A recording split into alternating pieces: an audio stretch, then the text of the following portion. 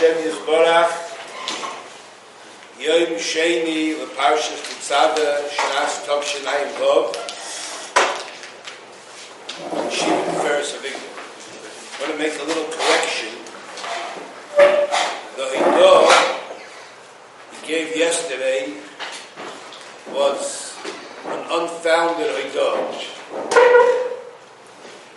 The person who broke his ankle, and therefore didn't make it onto the bus, was not heading for that bus. But the person was heading for the bus going from Menorah to Yerushalayim, whereas the bus that had the accident was going from Yerushalayim to Menorah. Second of all, I want to make a correction that the bus wasn't driven by an Arab driver, it wasn't a terrorist attack. It was driven by a frum guy with a beard and a yarmulke.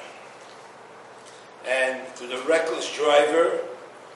He had a previous accident on the same line in which 18 people were injured.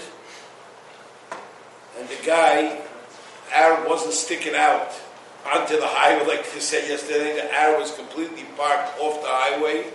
He had a big crane on the back of his truck. This guy went off the highway and drove off the highway. In the last minute he chapped that he was off the highway and heading straight into the bus. So he swerved his bus to the left, saved himself, and the people in the back got smashed because the back of the bus smashed into the truck. The crane fell on the bus, and that's what caused so many massive injuries. And the fellow's been remanded, he's been arrested because, number one, he removed the disc that testifies how fast you were going. It gives you a lot of information to the police. They can look at the disc afterwards, and it wasn't a double portion at all. And it caused a lot of tragedies. My daughter told me today, from Ezra's Torah alone, there were either 3 or 4 people from those people from Ezra's Torah, and all day long, mamish, one after another, they've been levias. So we're thankful for Hashem for all those Yidden who were not on the bus. We're thankful for all those Yidden who were on the bus and were saved. And we're mispalel for those people who were on the bus and were injured that they should have a refuah shleima b'meheira, and that HaKadosh Baruch Hu shemi menachem all the families. One bacher, a cheshen bacher, an older bacher, finished Shas like 5 or 6 times. And what a nice people on that bus. Very sad. We have to thank HaKadosh Baruch Hu over here. Every day you go through such a thing.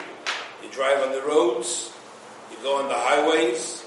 You have to thank HaKadosh Baruch Hu from the bottom of your heart, the emes, that you're alive, and that you don't have any accidents.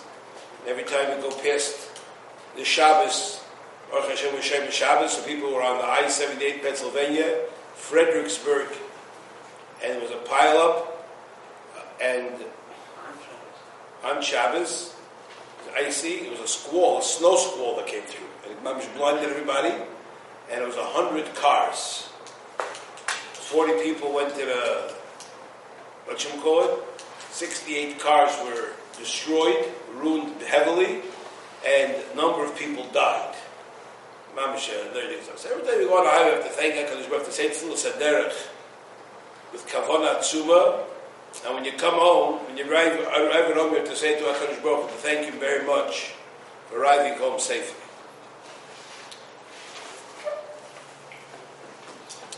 Now, yesterday we began to share with you the Orach Chaim, and he talks about the first pasuk, about the Menorah, which alludes to Torah. We spoke about the aspect of Shemin Zayis. We spoke about the aspect of Zach. And today we're going to discuss the aspect of kosis. Kosis, it says kosis la mo'or. V'loi kosis la menochos. Now the Menorah represented Torah.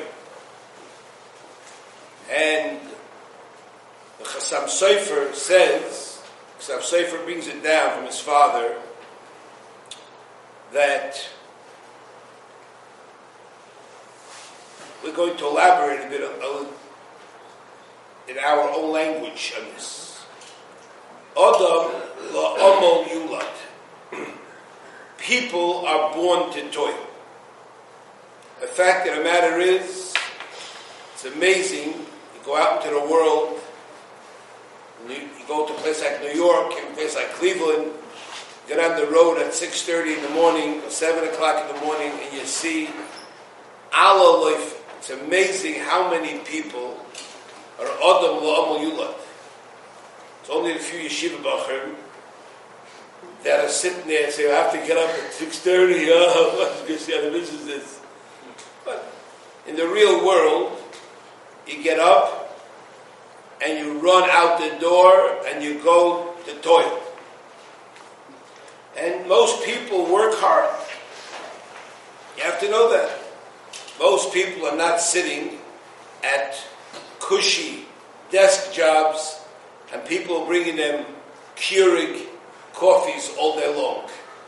Most people are sitting and they're hurrying, working sales, working in menial jobs, building, they're managing apartments, and they're sitting in the office doing crunching numbers, working very difficult, very hard, with a lot of pressure. And at the end of the day, they feel like they've gone through kosis. They feel like they've been kosis b'machteshes. People come from work, complaining. Speak to a car mechanic. Guy mamish goes through the winter, mamish gehenim. You freeze your kishkis off from boiker on erev, and you look for eitzes how to make the ice and the cold a little less. And in the summer, you cook your kishkis off. These places don't have air conditioning. They're big places, the big open doorways over the bays. Hard, hot work. Many people work hard. But Adam la'amol yulad. So Chassam Sofer said, kosis la'mor. You should know, when it comes to Torah, that's the ratzon of Hashem, that a person should exercise his amelus. You have to understand that human beings are driven animals. They like to work hard. Hashem made human beings. When I see a person doesn't like to work hard, the guy's a shtickle mace. Mace him, don't work hard. But till you mace, people love to work hard. And you should know people are driven. Now there's two parts to every person, as we've spoken about before. There's the guf of the person, and the guf is driven by its taivus. And people for taivus will do unbelievable things. For vacations, people will mamish mucha themselves. Talk to a guy who went on vacation last Shabbos to travel. They had to go first X amount of 8 hours, one place, stay in an airport, go another place, 6 hours, go to some place. Hey, what'd you do there? I said, you went swimming, you went snorkeling. I said, for that, you go snorkel in the bathtub. I told him. You couldn't convince me to go do that if you tried. So you have to go, so many hours to get trying snorkeling. I told him, it's unbelievable. That's a big lot. He muches that, it costs a fortune. And they go to all corners of the earth. People also are driven by money. People want to be rich. So people go out there, and from Boiker and the era, they work and they work and they work. Sales, I know a fellow in sales, he has to make phone calls. The boss told him, "Want to work for me? 100 phone calls a day." You know what that means? You get 100 phone calls a day and 90 no's. After you speak your kishkis out, you have to try to fakayf, you get somebody on the line. You have to try to sell him your goods, and the guy tells him, no. You hear me? No. But that is very, very difficult. And people are driven. You know why? Because they're driven with the hope that I'm going to see the light. They consider that kasis lamor. That's their light. The Gemara says, when it comes for the shulchan, the lechem aponim, which has the menachas on it, don't put your efforts in that. Now you have to know why not. Because it's a very big thing. Because everybody will tell you in the world, you want to make money, you got to work hard. Now that's a sheker kosov. You have to know that's one of the greatest falsehoods that is spread, propaganda that's spread around the world. You can't make money unless you work hard. Because you have to know, working hard or working not hard does not make you work, does not make you earn more money. A person who works hard, Hashem that's not a determining factor for Hashem to give you more money. The Gemara says, you want more money? You have to have schus. The Gemara says, Yogaiti umotsasi tamin. A guy says, lo yogaiti, I didn't toil. And I got the pshat, I became rich. The Gemara says, when it comes to Torah, you don't believe the guy. But if it comes to masoma, comes to money, you believe the person. A person does not have to work hard to make his parnasa.